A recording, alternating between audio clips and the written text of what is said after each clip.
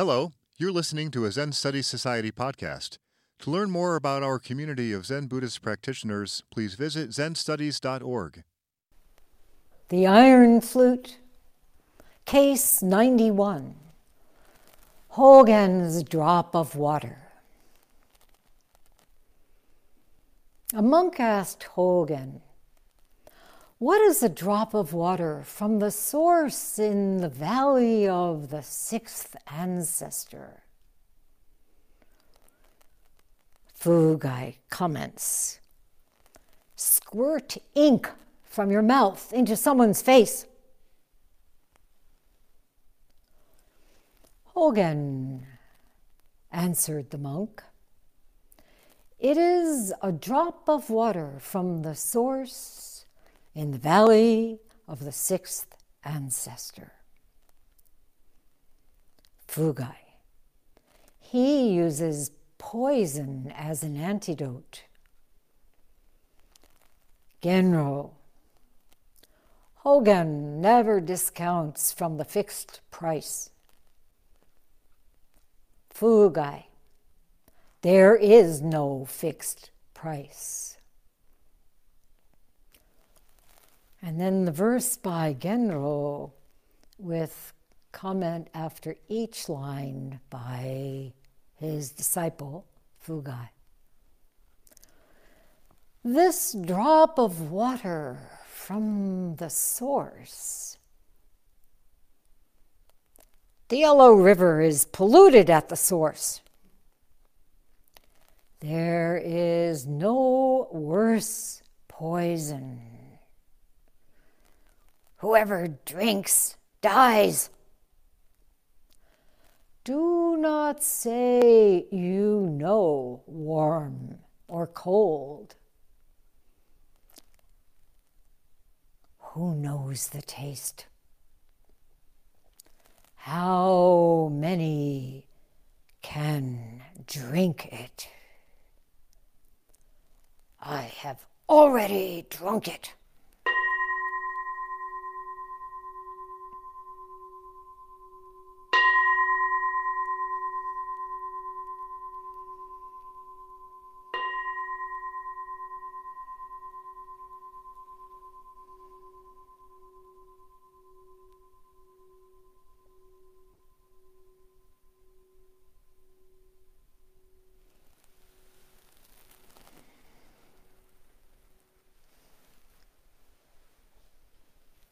Happy birthday.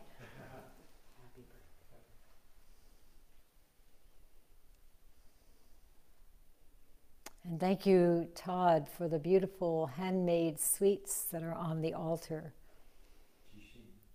We will offer them to Master Rinzai tomorrow morning.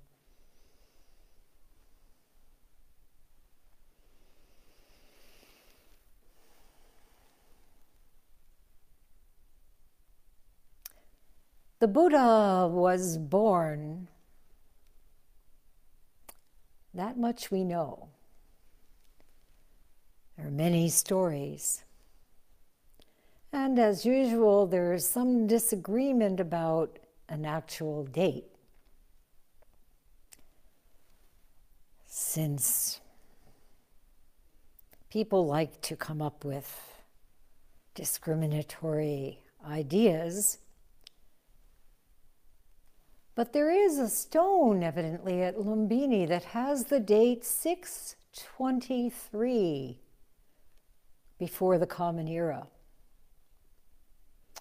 Others have said somewhat later in the 500s, but let's celebrate today, since it's 2023, and add that to 623, and what do you get?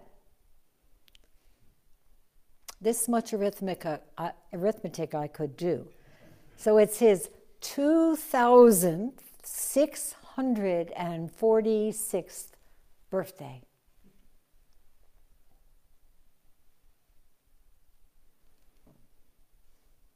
Yay! Genno was silently clapping.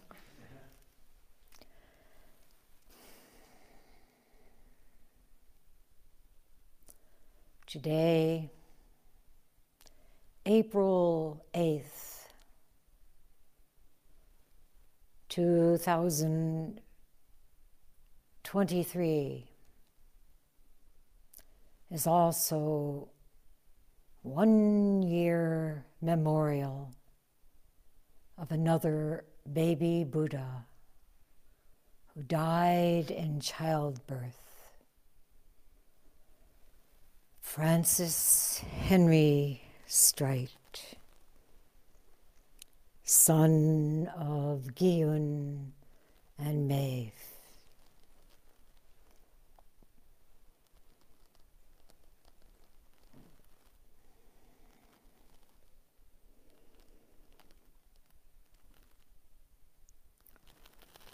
Today, they are bathing the Jizo Bodhisattva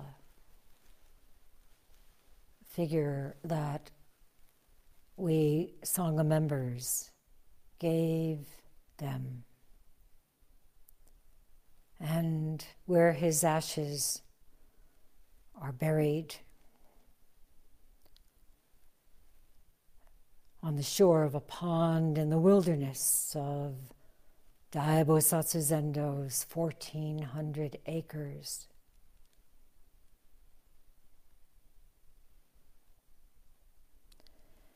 So we mark this occasion forevermore on April 8th. The two babies. One baby. The interweaving of birth and death, the intermingling of the joys and sorrows, that is life itself.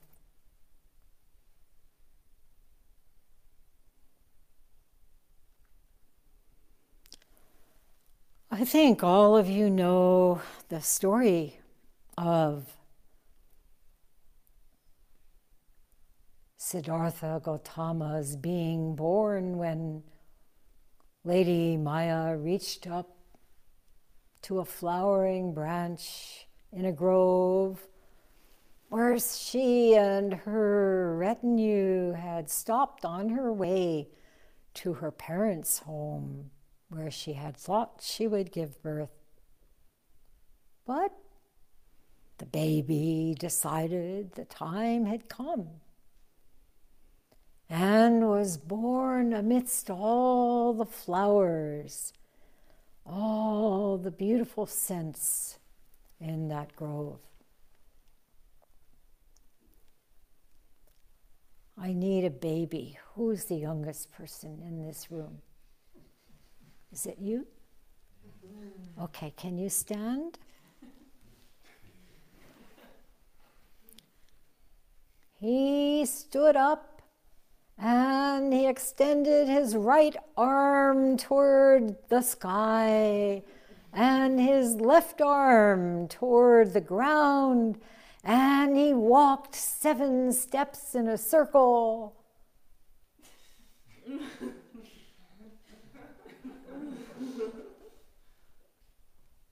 And he looked north, and he looked south, and he looked east, and he looked west, and he declared,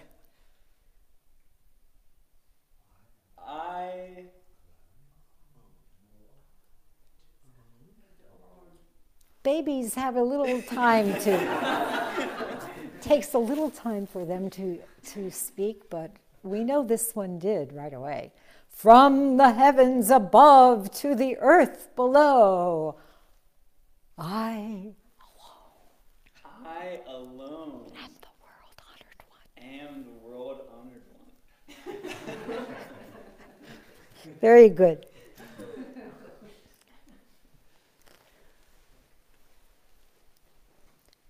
And you know, this spirit is what being born is for each one of us.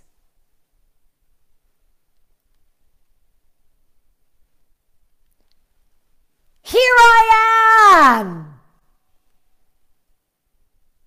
Or in another way, but really, this is what has happened for each of us.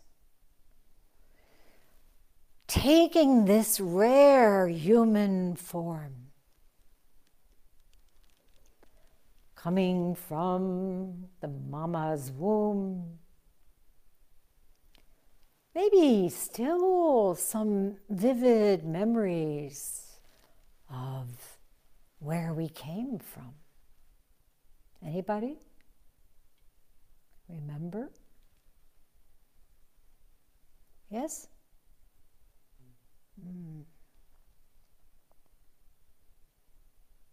But now, entering into this wide open, vast world of bright colors and sounds and scents and taste, shapes, touch sensations.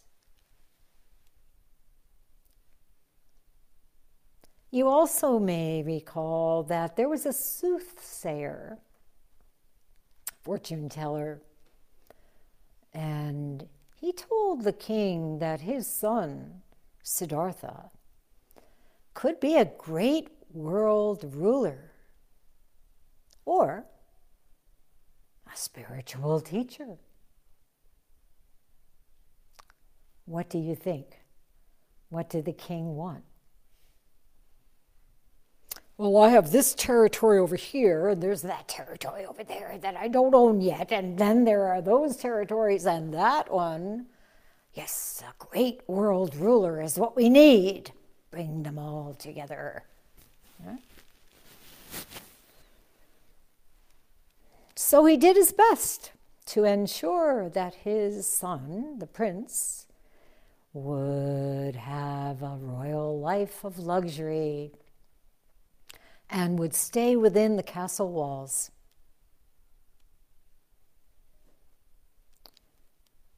But you know, this is rarely spoken of, but he had already experienced the most terrible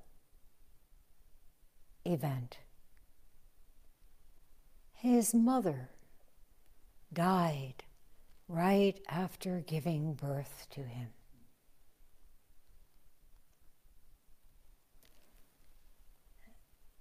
And even though we may think, well, you know, a baby doesn't really know, really, on some very deep level, it must have been the seed for his spiritual quest. His mama's body disappeared.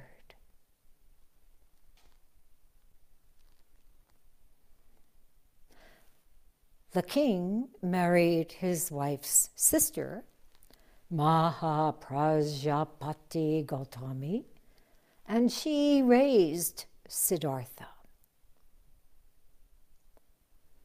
So having experienced this deep loss, maybe not on the cognitive level, but from a deep bodily awareness, then when he was older and managed to go out from the palace, he saw 3 embodiments of suffering. An old person, a sick person, and a corpse.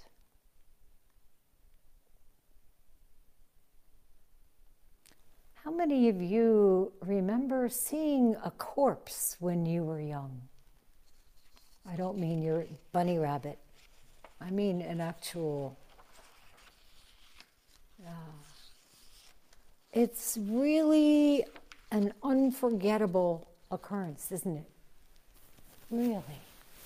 I still remember it vividly. You know, we had so much death in my family. My father was killed in the Hürtgen forest in Germany in the war. My grandfather died. Many deaths and family members in the Holocaust. But to come into contact with a corpse, with someone who has just died. I grew up in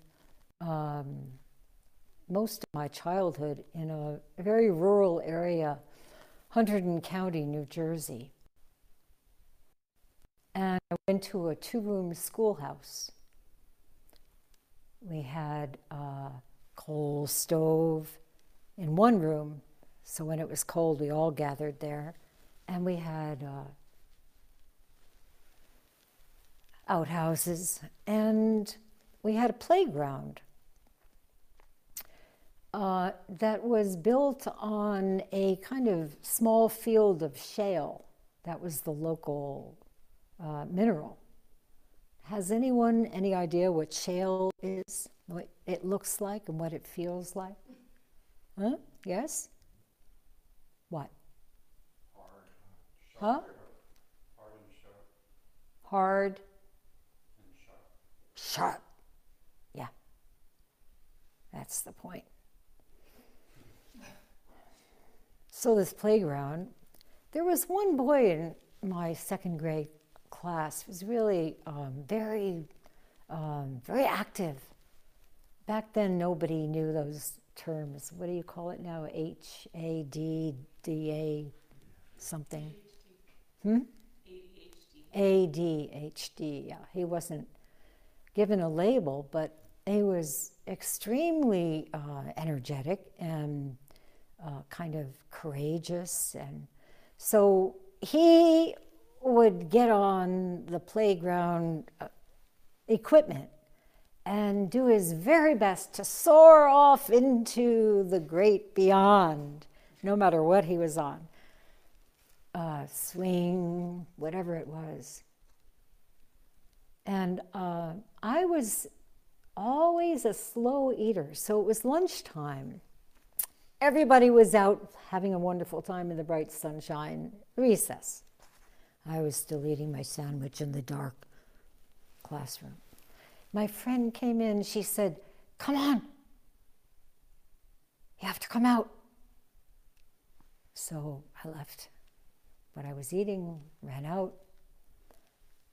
There he was, lying on the green grass with a huge pool of blood from where he had hit his head on a piece of shale. And this was, you maybe can't imagine how remote this area was at the time. Now it's probably built up. But there was no way to get an ambulance.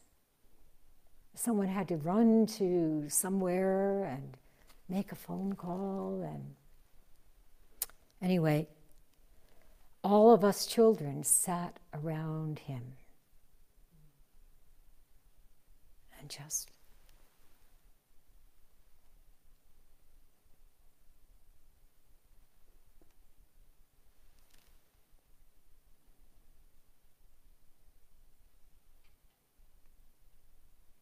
and that was that.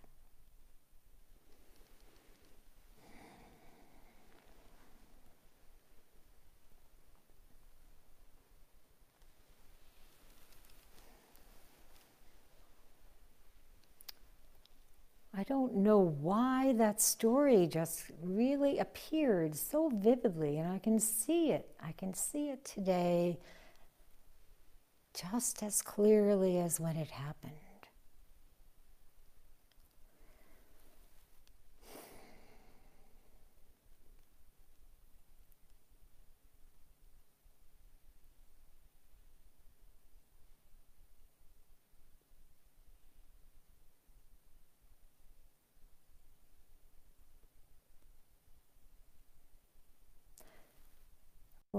I was talking about Siddhartha seeing the corpse.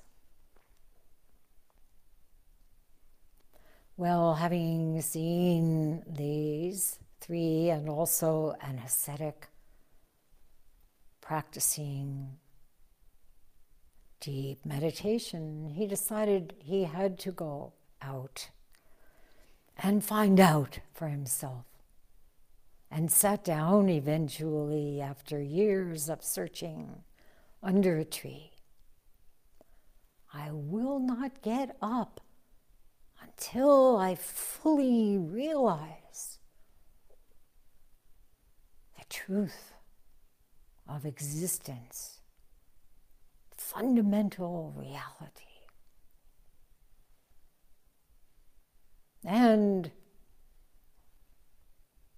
on the morning of the 8th day, as we have been told, looking up and seeing that morning star at last,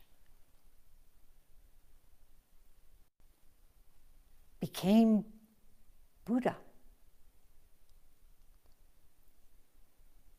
And he didn't want to speak at all. But you know how the deities are? No, I want to hear what you have. No. You have to share your wisdom. Okay. Let me tell you about dukkha.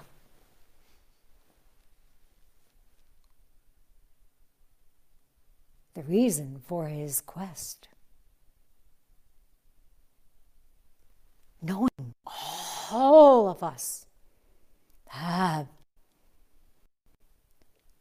no matter how fortunate our karma, somehow some little thing has managed to creep in and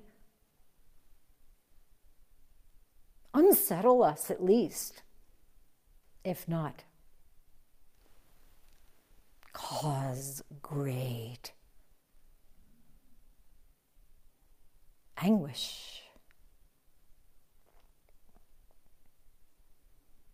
So this first sermon, and later on, with Ananda's encouragement, his stepmother, Maha Prajapati, was able to start the Bhikkhuni order, the Sangha of Buddhist nuns.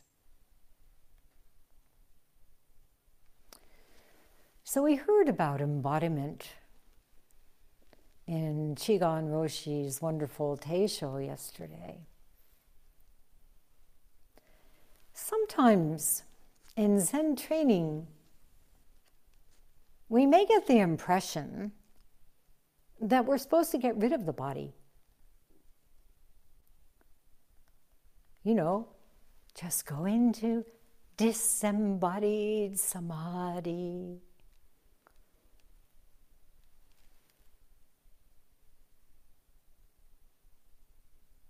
Nice work if you can get it.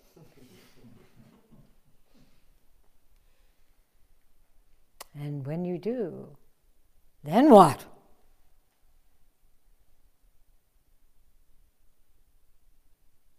Take another step off the 100-foot pole.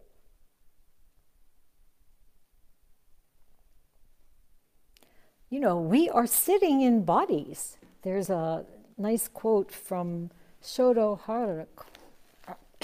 Roshi about it, which I wanted to read.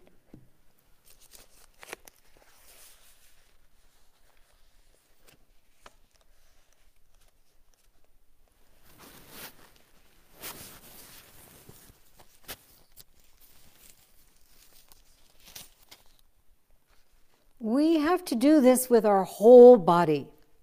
Our practice has to be done with everything we are, not just the good stuff, everything.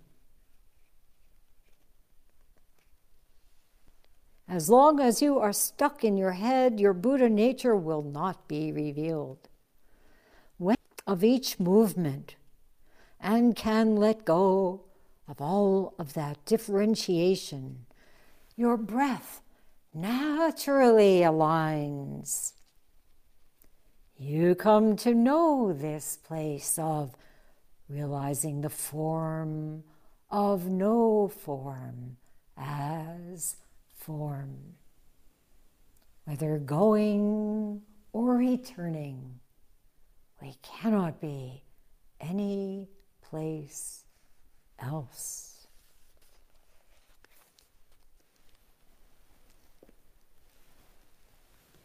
But after some years, maybe 10, 15, 20, 30, 40 years of sitting, we can get good at just letting it be.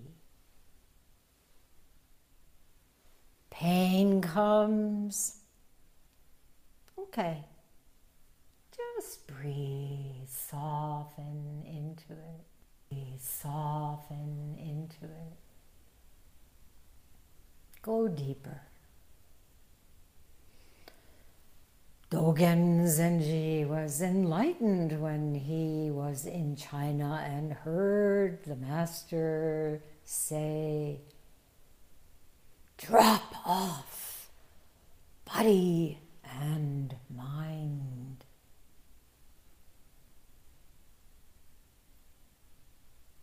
But problems can arise as we continue. As we get older. Anybody getting older? Some of us may have, in fact, developed a talent for dissociation, particularly if we've experienced traumatic events in our early lives. I don't want to look at that. Oh, just sit down and bliss out. But they come back in interesting forms. And sometimes, often, in bodily ways.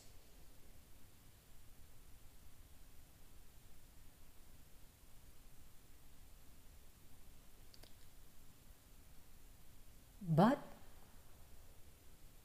we do our best to learn from them, to incorporate them into the deep investigation into our lives.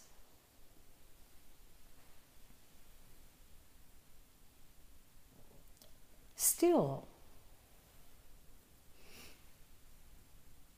I have noticed how important it is for me to present a good model for students. This is what a Zen teacher should do. Always be here. Always show up. Guide your students. Don't take any time off.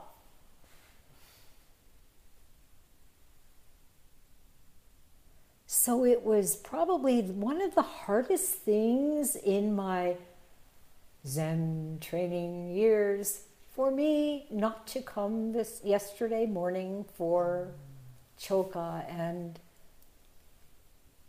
unstructured Doksan. Always thinking, I have to model determination, being here. Literally, give my life. Literally. Well, maybe it's not such a good idea after all.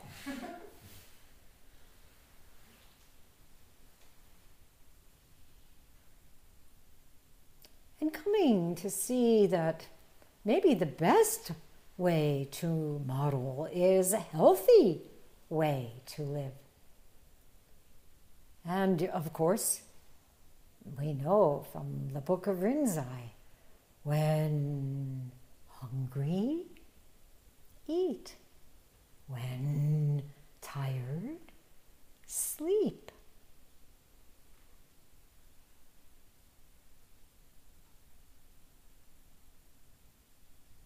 So to listen to and respond to the body's signals with discernment,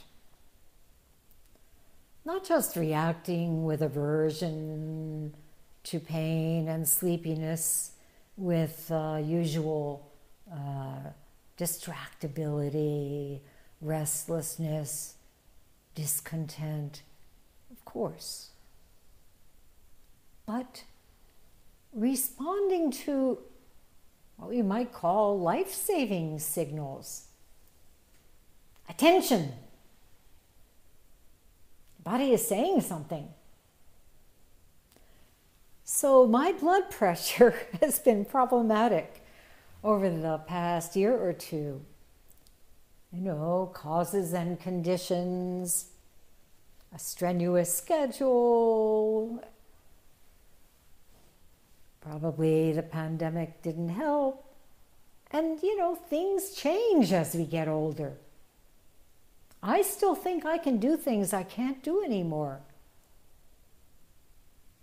I'm 45. Okay. Just as the Buddha's birth date isn't exactly known, I might be 79, but anyway.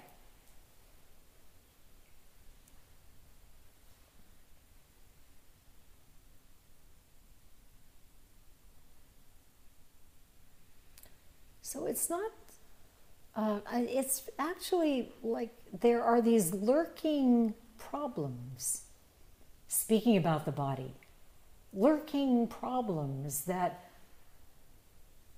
lurk for a while.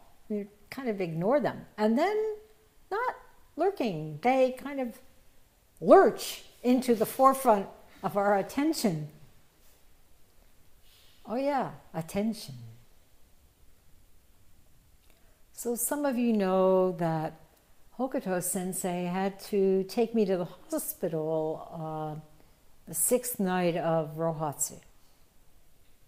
And the day before yesterday, again, my blood pressure soared and I had no intention of going back to that hospital. And I remembered my cardiologist's words when I saw him later in December. He said, this is a wonderful sutra for us. At your age,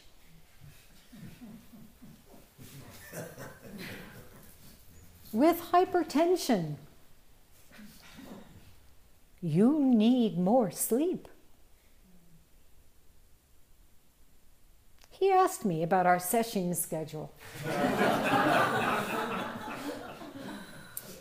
This is a wonderful man. He's from India, and he goes to Menla for retreats, not far from here.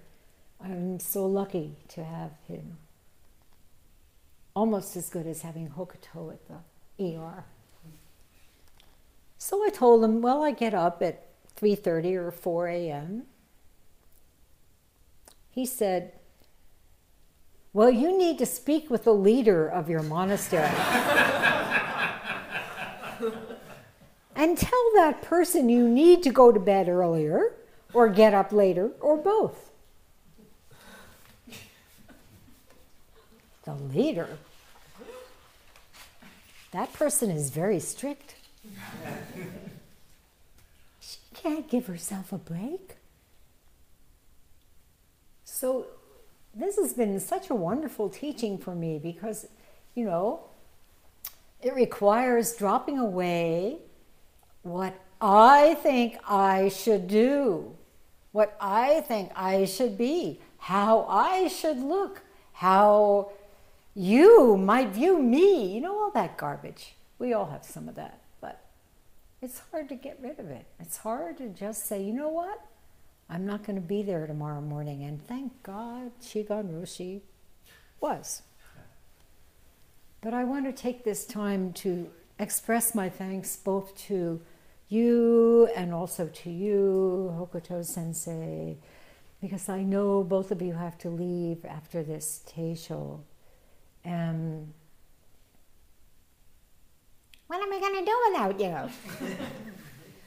I want to thank you for all you've done, the way you've been offering your teachings and guiding the Sangha. And really, we are so fortunate. Zen Study Society is so fortunate to be able to see this kind of fluidity that we know we will be in good hands. You guys will be in good hands. Bye-bye. Yeah. So here I am, wending my way through these interesting contemplations. In fact, there's a very nice compilation of essays that came out quite a few years ago called Being Bodies, Buddhist Women on the Paradox of Embodiment by Lenore Friedman and Susan Moon. Well, anyway, let's look at the baby Buddha's statement. I alone. All. Right? All. This I alone. A-L. Then what? O-N-E. Alone. All of us are born in that moment. The whole universe has come alive. Not just one baby. The whole universe, when we are born, has come alive. And what did the Buddha say when he was awakened? I and all beings together are perfect and complete. All one. No one is left out of this. I alone am worthy of honor. That's how we begin. That first breath. I alone am the world-honored one. In Judaism, God says, I am that I am.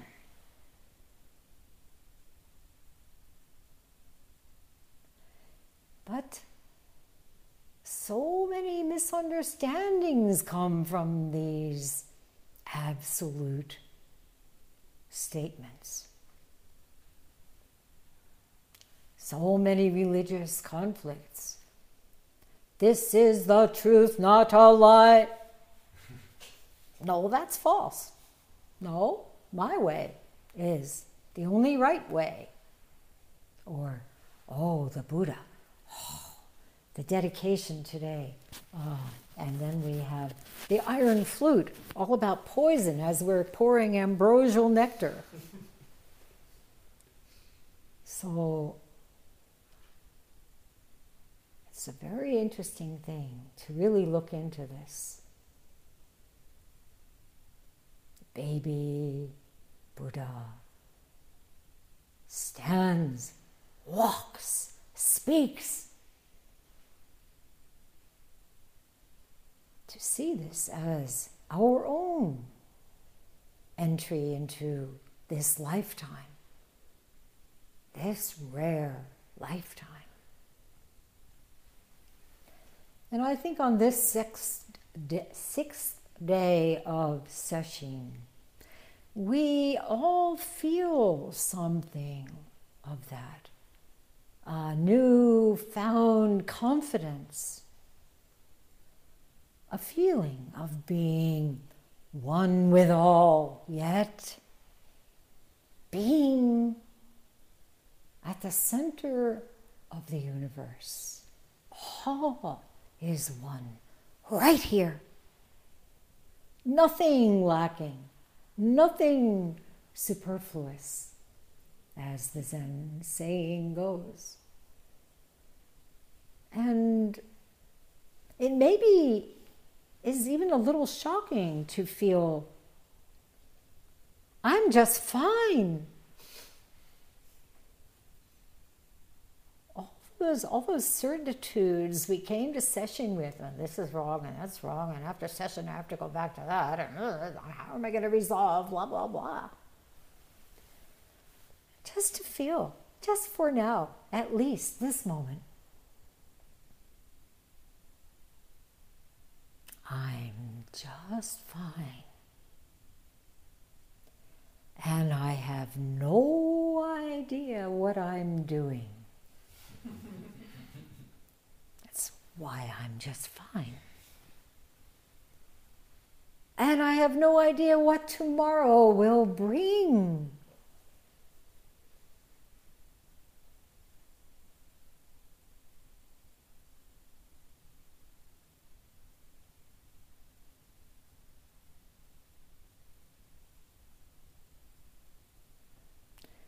But as Rinzai told Obaku, when I get there, I'll know what to do.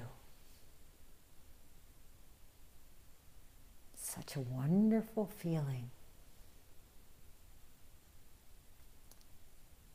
Because we can't figure it out. Whatever we project is bound to be rather different. Now, the great Umon Bunen Zenji told his assembly the story of the Buddha's birth and said, if I had been there, I would have knocked him dead with a single blow and fed him to the dogs in order to bring about peace on earth. True harmony. Well, this is the Zen master who, when asked, what is Buddha, replied, Kanshiketsu. Shit-wiping stick. Not at all iconoclastic. Not at all.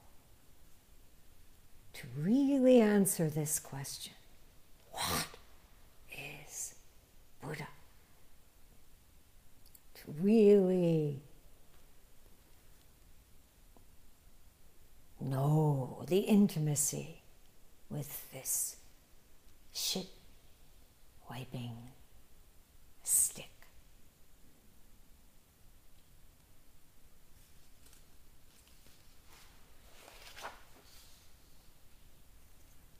He has a very interesting way of teaching. But first, let's take a little break. Having entered the Dharma hall for formal instruction, the master said, all of you who come and go for no reason, what are you looking for in this monastery? I only know how to eat and drink and shit. What else would I be good for? You're making pilgrimages all over the place, studying Zen and asking about the way. Let me ask you, what have you managed to learn in all those places? Try presenting that. Again, he said, In the meantime, you cheat the master in your own house. Is that all right? When you manage to find a little slime on my ass, you lick it off, take it to be your own self, and say, I understand Zen. I understand the way. Even if you manage to read the whole Buddhist canon, so what? The old masters couldn't help it. When they saw you run about aimlessly, they said to you, supreme wisdom, Bodhi, nirvana. They really buried you. They drove in a stake and tied you to it. Again, when they saw that you didn't understand, they said to you, it's not Bodhi and nirvana.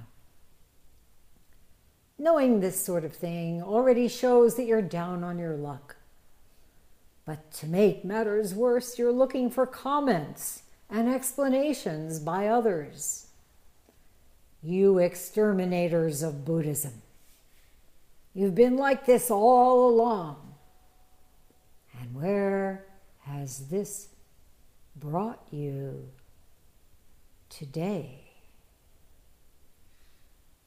When I was on pilgrimage some time ago, there was a bunch of people who gave me explanations.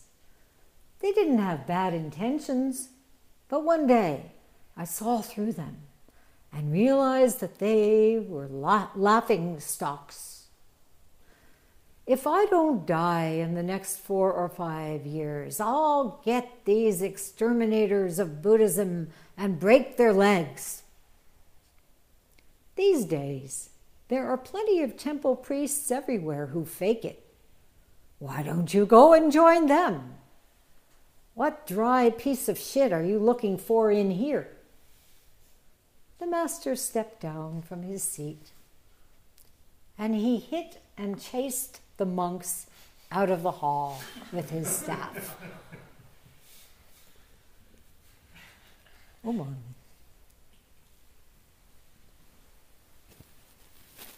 So, today we hear about poison.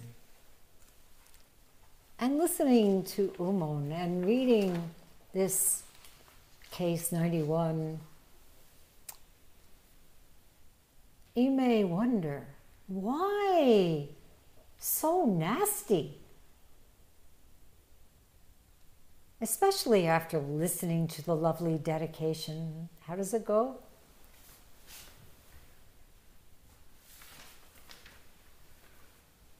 His brilliance pervades all realms, shining right here, right now. So do these kinds of verbal blows mean that we don't have deep reverence for Buddha Shakyamuni? Why do we hear of Tanka burning the Buddha figure to warm himself? Why do we have so many teachers seemingly denigrating or being iconoclastic? Why?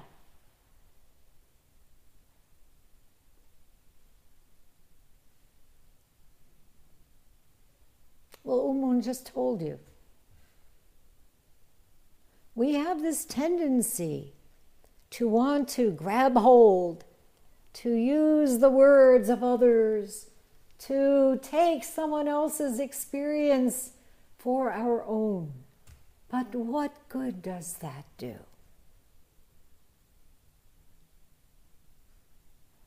What happens? Rinzai speaks throughout about being dependent and finding just one student who can come forth and show herself independently.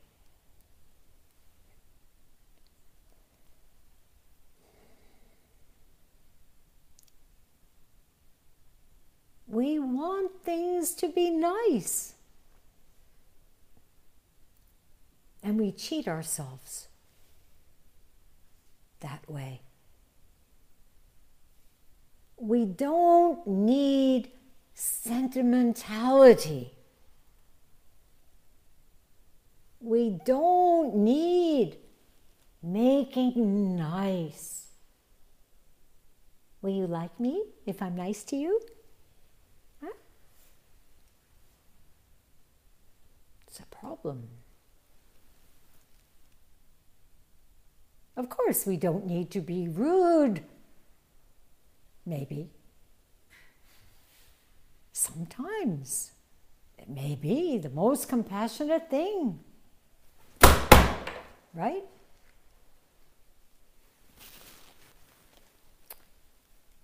So, Hakuin, of course,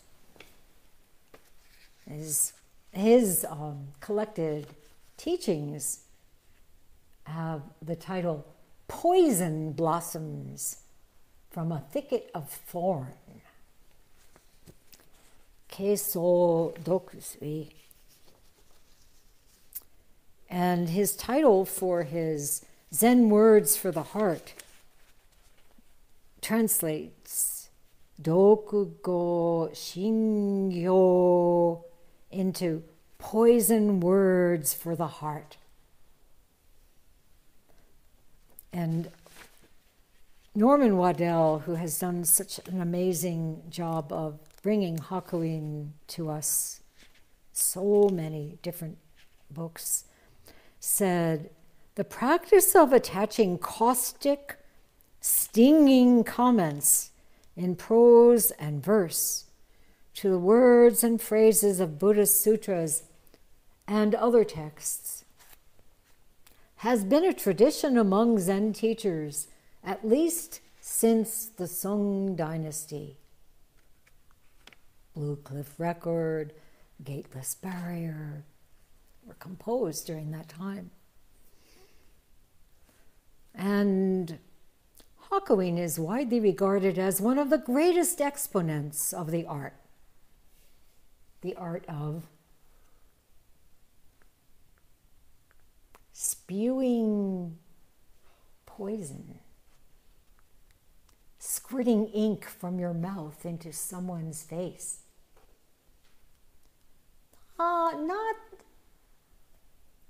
Not going against their beautiful Buddha nature, but enlivening it, just the way Umon did when Tozan came to him.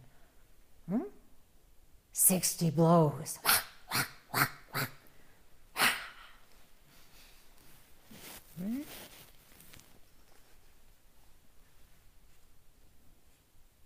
The virulence of Hakuin's poison has become proverbial among the followers of his school. Who are the followers of his school? Yes, we, Rinzai school.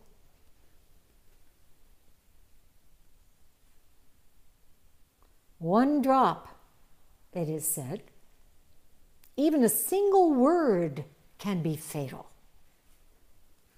destroying the universe and everything in it. You remember, some of you, Rohatsu exhortations, cut your life at the root. All the ways in which we cling, in which we try to be nice, in which, oh, dearest bodhisattvas, oh, yeah, right. One drop can be fatal.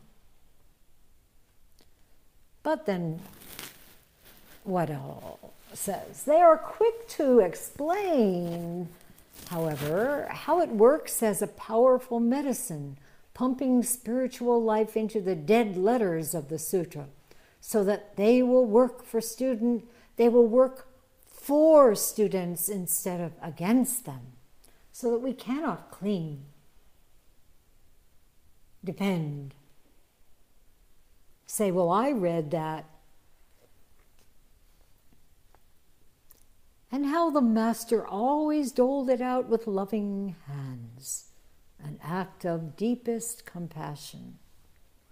Hakuin knew from his own religious struggle that it is only through the experience of what Zen calls the Great Death that students can emerge into the great life that lies beyond, or we might say more properly, into the great life that you are living here and now on this 6th day of Holy Days session.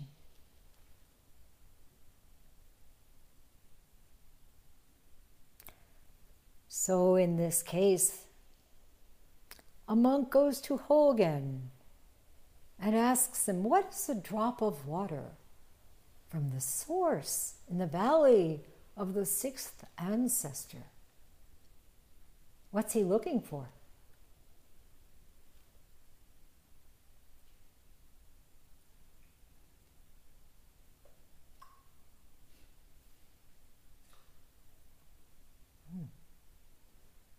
Well, Hogen said, it is a drop of water from the source in the valley of the 6th ancestor. Now, what is there for you to lean on? Come on. How much of an explanation did you get there? Anything?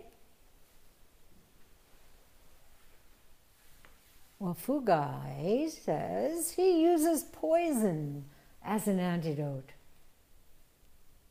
An antidote? What's an antidote to poison?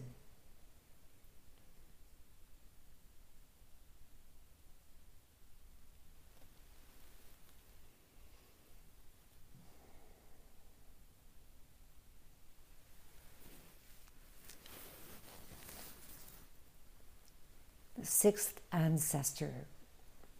There is, of course, a wonderful translation filled with great commentaries by Red Pine on the Platform Sutra and the 6th ancestor. And in one section, the 6th ancestor, Eno, says to the assembly, good friends, while I confer on you the formless precepts, you must all experience this for yourselves. In other words, I can give you the precepts, but you have to live them. So, recite this together with me, and it will enable you to see the three-bodied Buddha within you. This, of course, is Chigan Roshi's talk yesterday, the 3 kayas.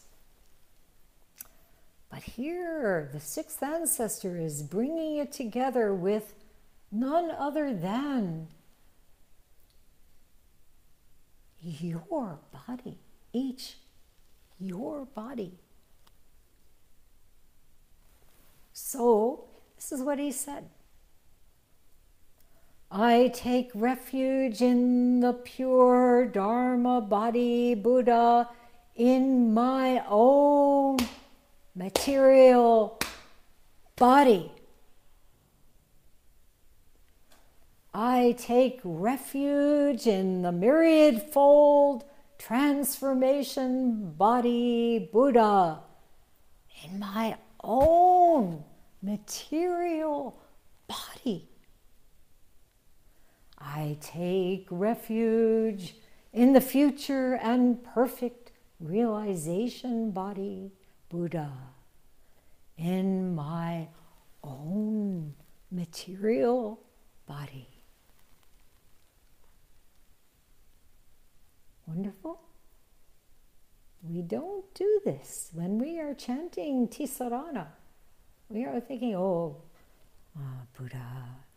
Dharma, hi everybody, Sangha, you're so nice, I love you, thank you for being here, I could never do this without you.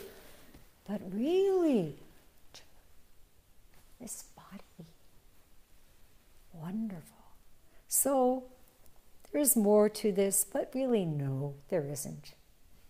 So we will end today with this taking refuge in the pure Dharma body Buddha.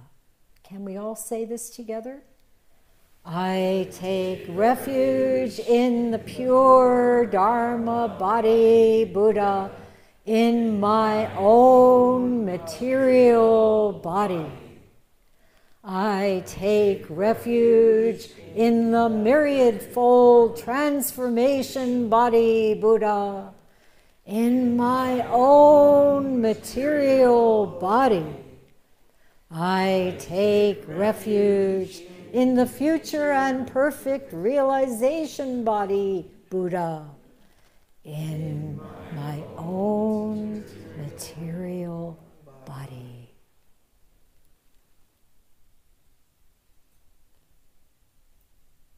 Now we are born together.